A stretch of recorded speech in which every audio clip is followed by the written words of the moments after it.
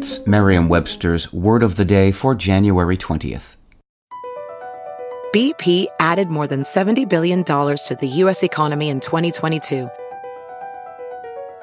Investments like acquiring America's largest biogas producer, Archaea Energy, and starting up new infrastructure in the Gulf of Mexico.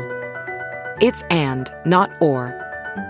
See what doing both means for energy nationwide at bp.com/investing in America.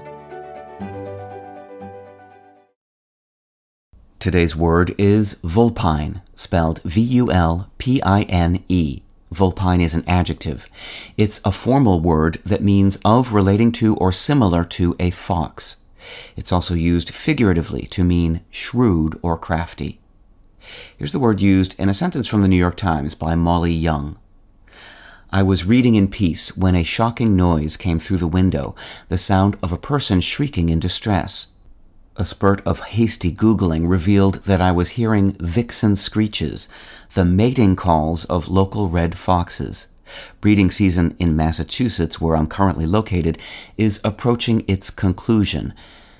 Silence will soon return, but a part of me will miss the adrenaline spikes caused by these haunting vulpine screams.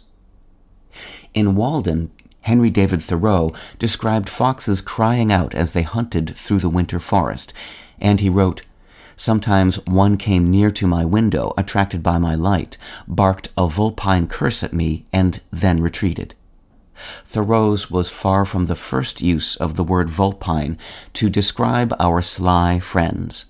English writers have been applying that adjective to the fox-like as well as the shrewd and crafty since at least the 15th century, and the Latin parent of our term, vulpinus, from the Latin word vulpes meaning fox, was around long before that.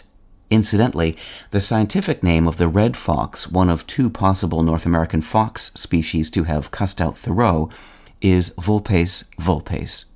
With your word of the day, I'm Peter Sokolowski. Visit Merriam-Webster.com today for definitions, wordplay, and trending word lookups.